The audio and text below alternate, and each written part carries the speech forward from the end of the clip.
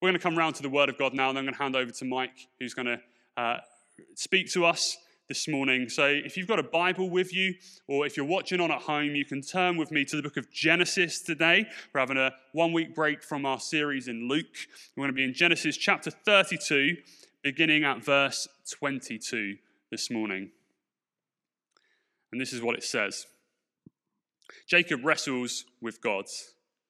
That night, Jacob got up and took his 2 wives, his 2 female servants, and his 11 sons, and crossed the ford of the Jabbok.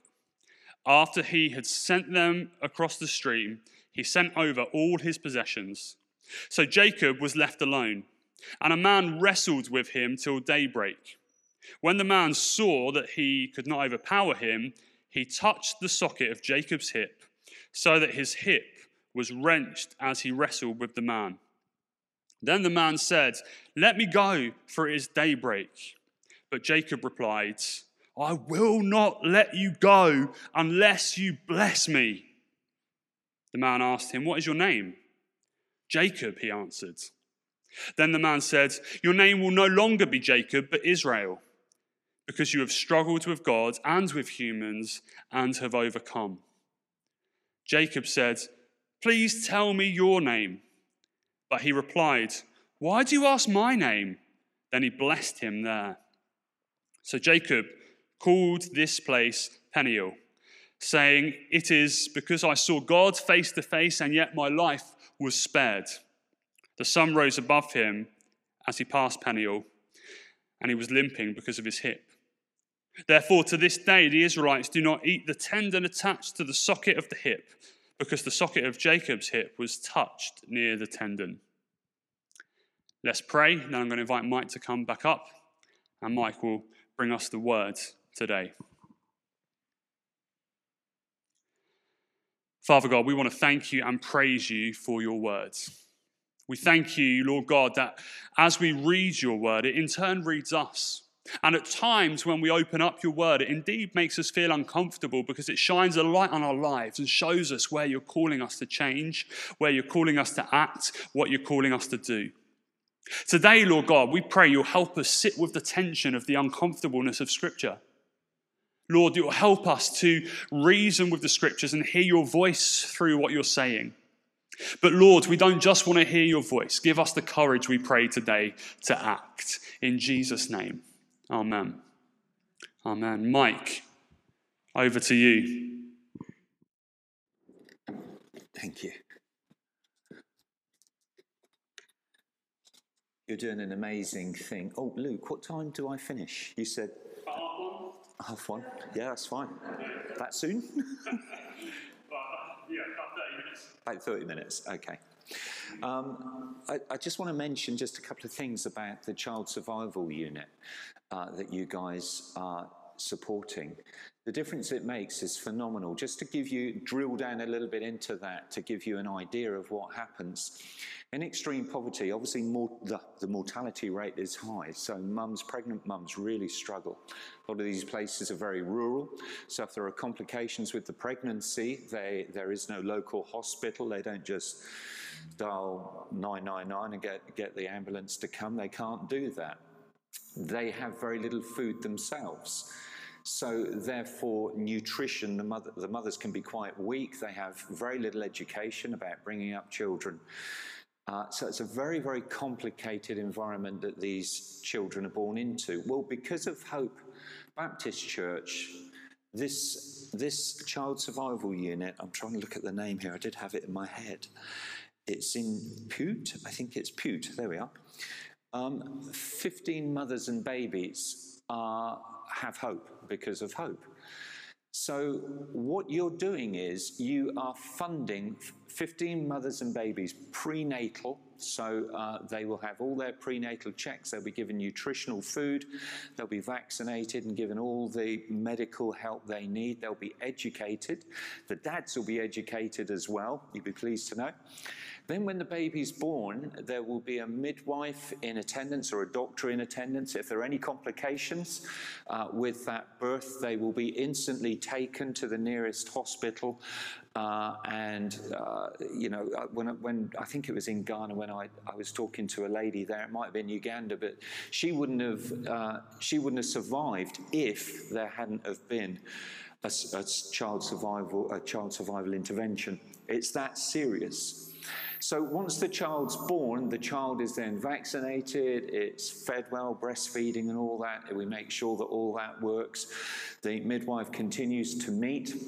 The mother is taught a trade, so I didn't put this on specially for this. I wear this every time to remind me of why I do what I do. But this was actually handmade. It's got my name on it. It was handmade by a mother in a child survival unit in Uganda. And that can then become an income stream for that mother. So then the child is looked after until the child reaches 1. The mother and child are we make sure that they're okay, and they continually meet in the project. Then at the age of 1, that baby is then transferred into the full program, and that baby can then be sponsored at 1 year old, right the way through to exit of formal education. Isn't that fantastic? Extreme poverty, the worst level of poverty.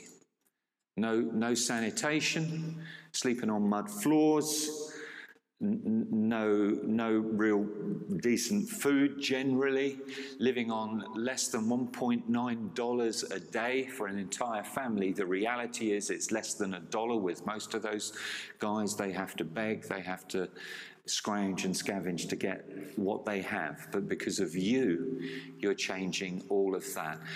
The nice lady in the PA booth, if we could show the Ginsley clip before I preach, that would be fantastic.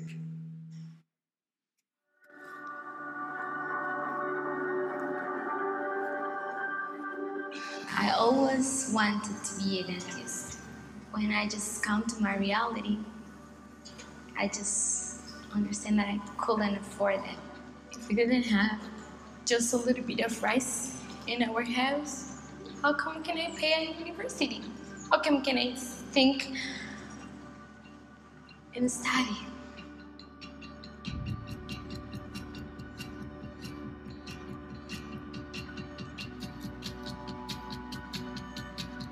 My story changed when Compassion, with my sponsor and also the team of my church, came to my life. It was really exciting for me to go to the project because I knew that a lot of friends were waiting for me. And also because my director was really lovely. She used to hug us. She used to ask me, "Hey, Ginsley, how are you?" Through the project, I was able to go to my school with my stomach full of food.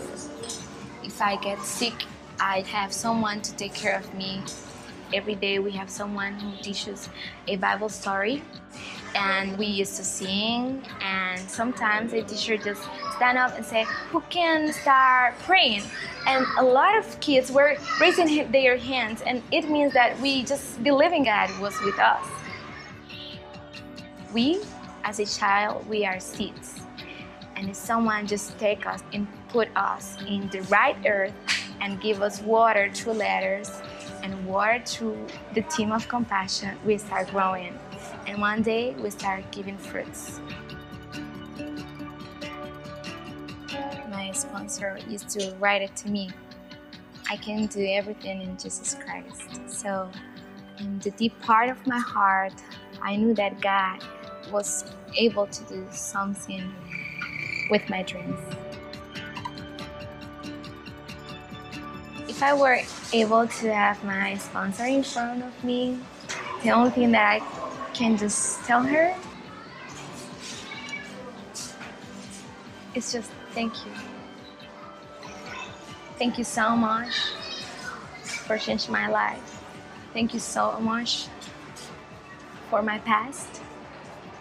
And thank you so much for what I am right now. Because what I am right now is because God used her so much.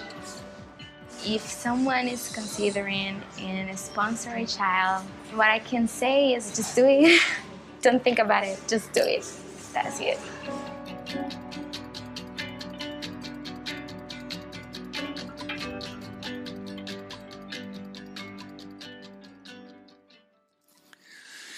Does child sponsorship work? Yep, it certainly does. I want to bring you a short word based around the scripture that we just heard. And it's the title of this message, if you're into titles, is Crossing Over. Transitioning from one place to another place. The whole of the gospel is about transitioning. If you think about it, Jesus comes to us. We're struggling with life. Our sin blocks us from God. And Jesus comes, the cross comes and transfers us through the cross, through this relationship with Christ. We transfer from death into life.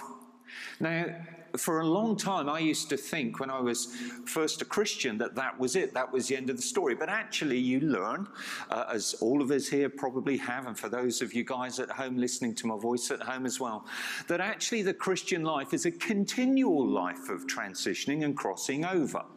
And that's where the Bible says we're transformed from one glory to another glory to another glory to another glory. The old saying, God loves me the way I am, but he loves me too much to leave me the way I am, is so true.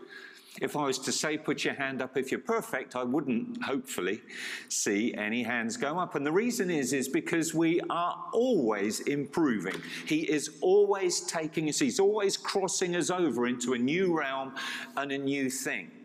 And so today, there's going to be a challenge for compassion. I want to put a disclaimer right at the beginning. Do not feel bullied or pushed into sponsoring a child or giving by me or anybody else, because it's down to the Holy Spirit in you that inspires you. It's when the Holy Spirit squeezes your heart, that's the time to sponsor. But there will be a challenge to do that.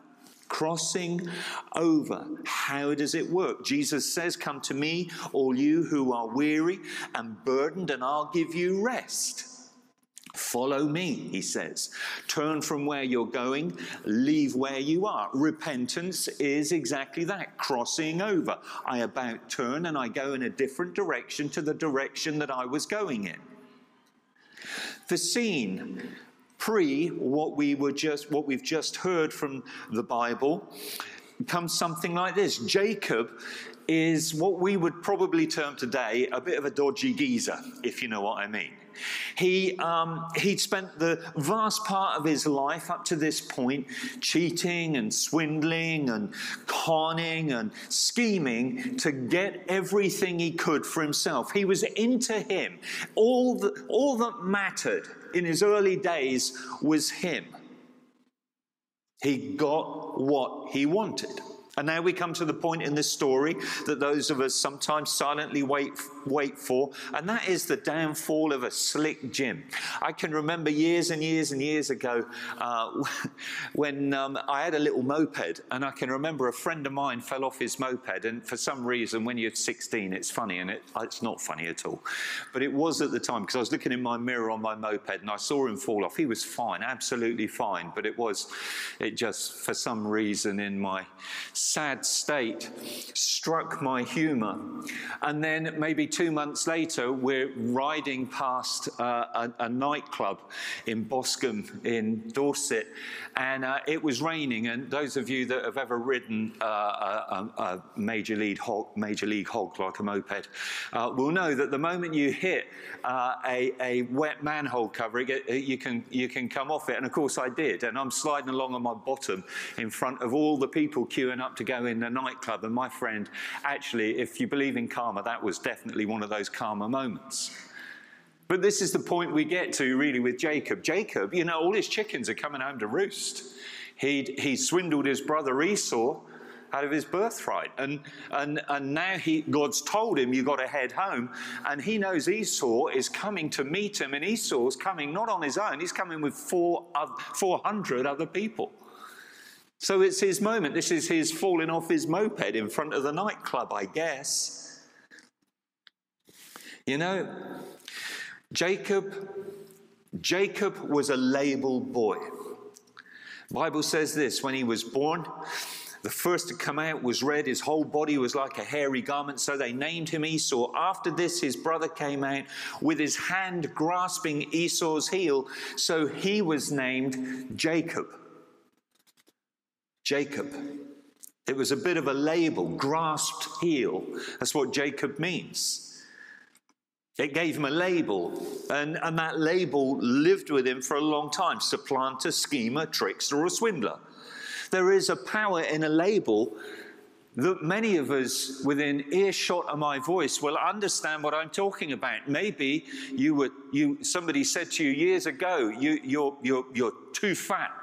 Or maybe somebody said to you years ago, you'll never accomplish much in your life. You're a bit thick. Or maybe somebody said over your life, in some point in your history, you'll never amount to anything.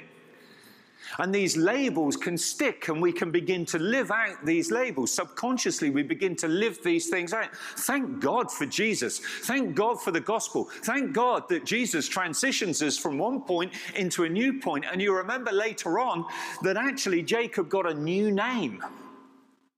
He was named Israel.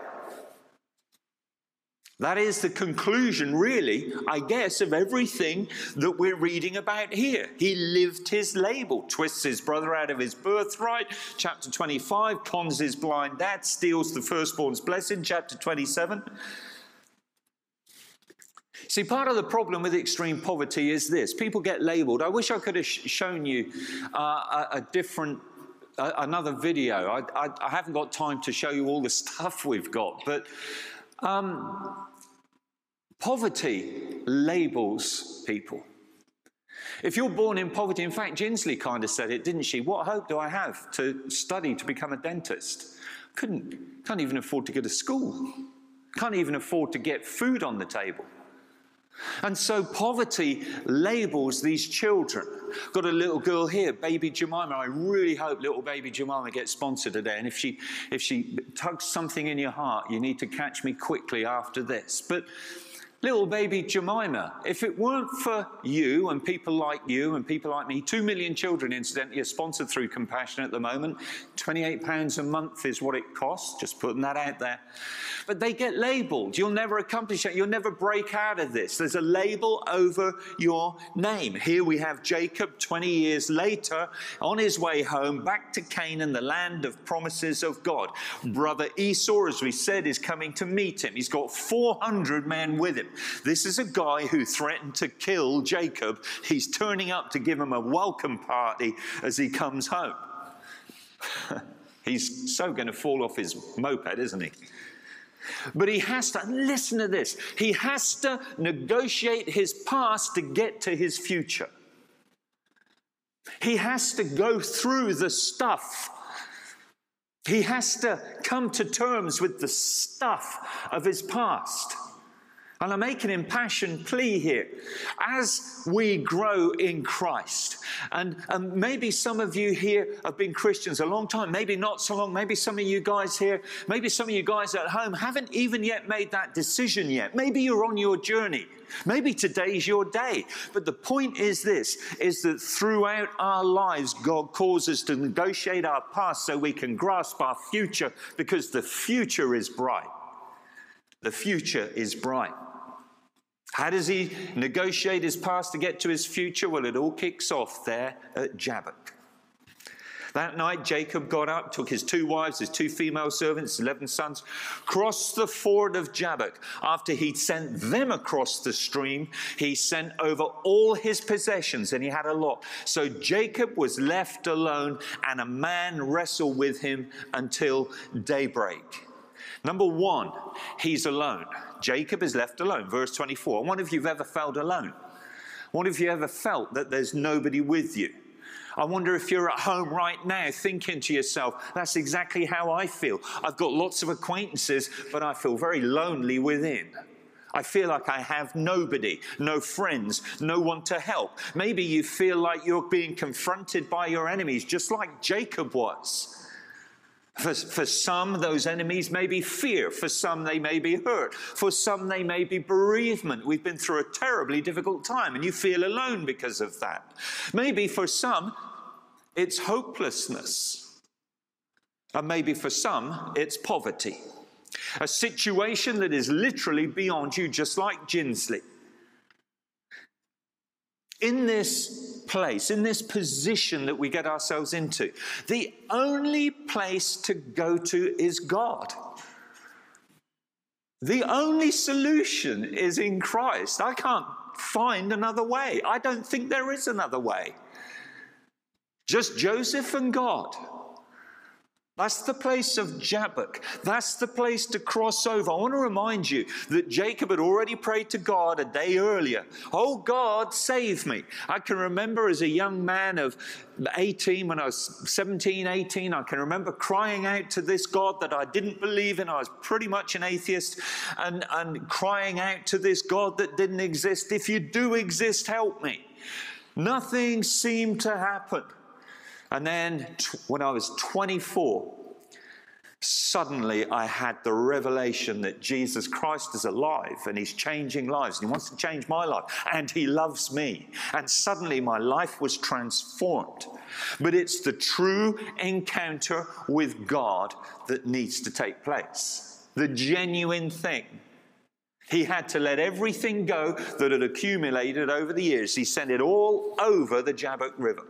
He had nothing with him. All his riches, all the stuff that he gained was gone. It was simply him and the man he wrestled with, and the man you know was a theophany, was God.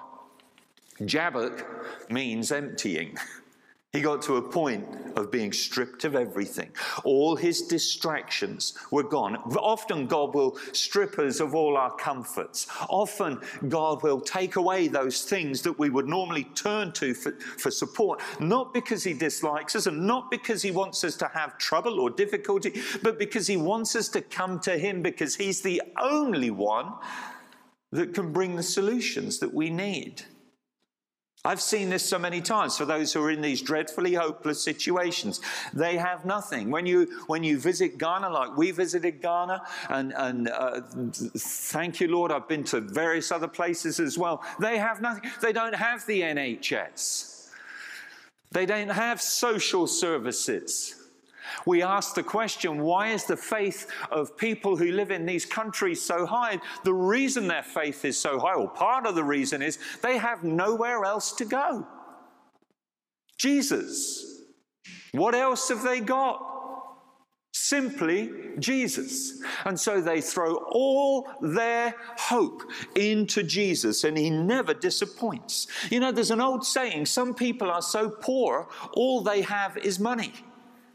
Money can get in the way. And I've been a leader, I've been a minister for 30-something years and been involved in church development and development of pastors and development of all kinds of things. And I've come to learn that money is one of the biggest strongholds we have. It's certainly one of the biggest strongholds I had. I love what John Wesley used to say. He used to say, you have to have two conversions, one of the soul, one of the wallet. And it's the truth. People get offended when you talk about money, and where our money goes, we get offended. Interesting how God challenges us in these ways. Here's an interesting fact. Jacob is on his way back to Canaan. Canaan was the prophetic promised land. To get into the land of God's promises, he has to cross Jabbok. Now remember, God gave him the dream of his destiny in Genesis 28. It included, listen carefully, his children's destiny. It wasn't just his life that was at stake here. It was his children, his children's children, and his children's children's children. The change that he was going to take was going to transform all the lives that came after him. It's a pebble in a pond moment. It's not just him. It grows out from him and influences us today in this church. The stairway to heaven at a place called Luz, which is in Canaan. Your descendants will be like the dust of the earth. You're spread out the west, the east, the north, the south. All peoples on earth will be blessed through you and your offspring. 2 million children set free from poverty. 60 children have a hope and a future because of Hope Baptist Church. 15 mums, babies. My goodness, I'm getting emotional just thinking about this. Have a completely different destiny because you have put your hands in your pockets and you've taken a punt and you've said, you know what? We can make a difference. In heaven now, they'll be stood on their chairs applauding because it is so big and it's so important. And these are people that Jesus loves and people that he died for and people that he wants to reach. And he's doing it through the generosity of this incredible church called Hope in Plymouth.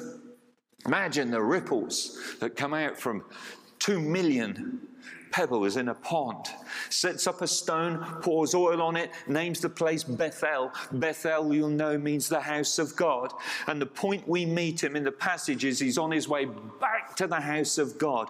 I've led a church for a long time. The hope of the world rests in the local church because we carry life and we carry hope.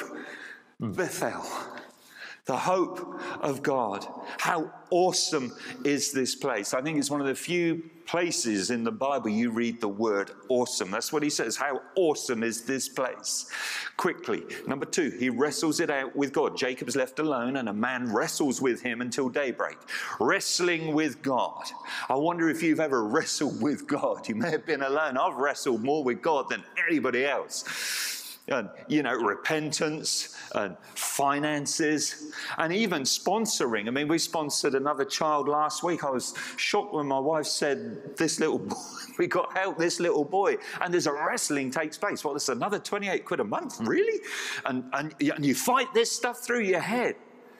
But we wrestle with God. Had Jacob been to Bible college, he'd have realized the name for what happened to him was a theophany, a manifestation of God himself. In verse 30, he says, I saw God face to face. Now, I believe in angels. Mount Zion, thousands and thousands of angels. Hebrews tells us that's where we've come to. John in his vision in Revelation sees myriads upon myriads of angels. You can't see them generally. They were revealed to the shepherds as a great company of heavenly hosts. The Bible says don't forget to show hospitality to strangers because you can entertain angels without even knowing it. So be encouraged that angels are around you. Be encouraged. Whatever you make of these scriptures, be encouraged. I believe they're here now. The Bible says this. Jesus said to the crowds, see that you don't despise one of these little ones, these children. See that you don't despise baby Jemima. Because I tell you, their angels in heaven always see the face of my Father in heaven. Cross Jabbok, fight it out with God, fight it out with him. Number 3, he's given what he could never take. Jacob is given what he could never take, and that is the Father's blessing. We all need to feel loved. We all need to feel valued. Whether we're living in Kensington in London or whether we're living in the slums of Kampala, we are all the same and we all have the same need. Whether we're a criminal that is locked up for some heinous crime or whether we're a saint incarnate who's changing the world, we all have the same need. Listen to what Jacob says to the man, verse 26. I will not let you go unless you bless me. You're going nowhere, God. I crave a father's blessing. I crave a father's blessing. I've tried to rip it off. I've tried to get it. And you did give it me, or my father gave it me, but it didn't satisfy me. There's something deeper in me. I'm not going to let you go unless you bless me. This cheater, this trickster, alone at last with God, now meets him. He gains everything at this point. He's got flocks, children, possessions, natural father's blessing that he'd stolen. But he still knew that there was something missing, and it was the blessing of God in heaven. The blessing of God in heaven. I know that's resonating in hearts now. That you are loved, that you are valued, that you are quality. that you have a destiny, that there's a better future, a preferable future, whatever the terminology is for it. There's a better life to be had, a higher place to be. He couldn't overcome the conflict within himself. He still craved the blessing of God. Let me close. His walk was forever changed from this point. I love that. The mark of a man of God was a limp. When the man saw he couldn't overpower him, he touched the socket of Jacob's hip, so his hip was wrenched as he wrestled with the man. The sun rose above him as he passed Peniel. Peniel means face of God, and he was limping because of his hip. As I close, when you truly meet with God, you never walk the same again. When you cross Jabbok, and you'll cross it several times, you will never be the same afterwards. If it's a true encounter with God, you will not be the same. You won't need to prove it to anybody because you'll be changed. You won't need to try to change. You will be changed. You will have a limp. There will be a marked difference in your walk because you met God. I find the grace of God thoroughly outrageous. That God forgives to the degree he does. Jacob, the crook, the cheat, the lowest of the low, conned his own father, ripped off his brother, has the neck to cry out to God, bless me. Isn't that outrageous? Isn't it astonishing? Did he deserve it? No, he didn't. Listen carefully, particularly you guys at home. Maybe some of you are on your journey. Listen, you don't deserve. I don't deserve. None of us deserve the grace of God. That's why it's grace. God's riches at Christ's expense. Paid a debt I couldn't pay with everything he had. And then the word says this, he blessed him there. He blessed him there. The goal of all of this, why does God bless us? This is so important. I bring it back to compassion. I bring it back to Ghana and the children. Please, God, Deo Volante will be sponsored today. Hopefully. Why does he bless us? So that we can take that blessing and be a blessing to others. That's why he blesses us. That's why he gives to us. We're blessed to be a blessing. Genesis 49. I don't have time to read it. No guilt or pressure in this, so do not feel pushed or forced into giving anything to anybody. But just understand this, that he blesses us. He pours into us so we can pour out to others. A generous person will prosper. Whoever refreshes others will be refreshed. Why is a generous person promised prosperity? I've wondered about that. The reason is for what I've just said. In fact, you read it in 2 Corinthians 9:11, you'll be enriched in every way so you can be generous on every occasion. And through us, your generosity will then result in thanksgiving to God. In other words, I'm going to give you loads of stuff so you can go and give that loads of stuff in my name. And when you give that loads of stuff in my name to somebody else, I get all the glory. And I'm going to give you more then. I'm going to refill your vat. It's recovery. Steps 10 to 12. We take this message to others. We take the message to others. I want to close because I'm sure my time must be up now. Can we just stand, please, in the presence of God for a moment or two? If you're at home, can I encourage you to somehow connect with what I'm saying if God is speaking to you? Let's just bow our heads in prayer for a moment.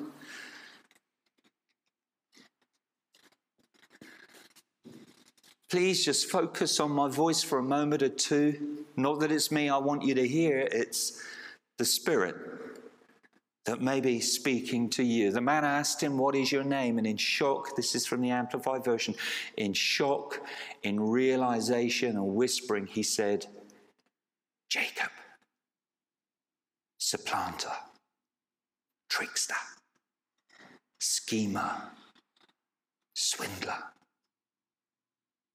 When we get into the presence of God, we know who we really are, and he knows my real name. And here's the beautiful point of what I'm saying. It is the divine exchange. He said, your name shall no longer be Jacob, supplanter, but Israel, contender with God. because you've overcome and have power with God and with men and have prevailed. Father, I want to praise you and thank you that you love us the way we are, but you love us too much to leave us the way we are. I want to thank you, Father, for Jesus, for the cross, for Calvary. I want to thank you, Lord, for the new life that we gain in you. But as we stand at Jabbok and right now in this room and online, many of us are at this point of transition where we have to cross over with a situation or something that's happening in our lives, Lord. I pray that you will empower each and every one of us to send all our possessions and all our props and all the things that we normally stand with ahead of us, and that we'll wrestle this thing through with you to get the new name you want to give us. I want to pray for those, Lord, who maybe want to choose Christ today, who maybe are at this point of transition. I pray that right now they will make that decision and let that online pastor know that Christ is their hope today. And finally, Father, super important, I pray for those today who are wrestling with perhaps sponsoring a child. I pray for them, Father, that they will only hear your voice. But I do pray, Lord, for those that you've called in this place to stand with this ministry, to change a child's life. I pray in Jesus' name that you will strengthen each one of us, that we will make that decision and change a life in Jesus' name. Amen.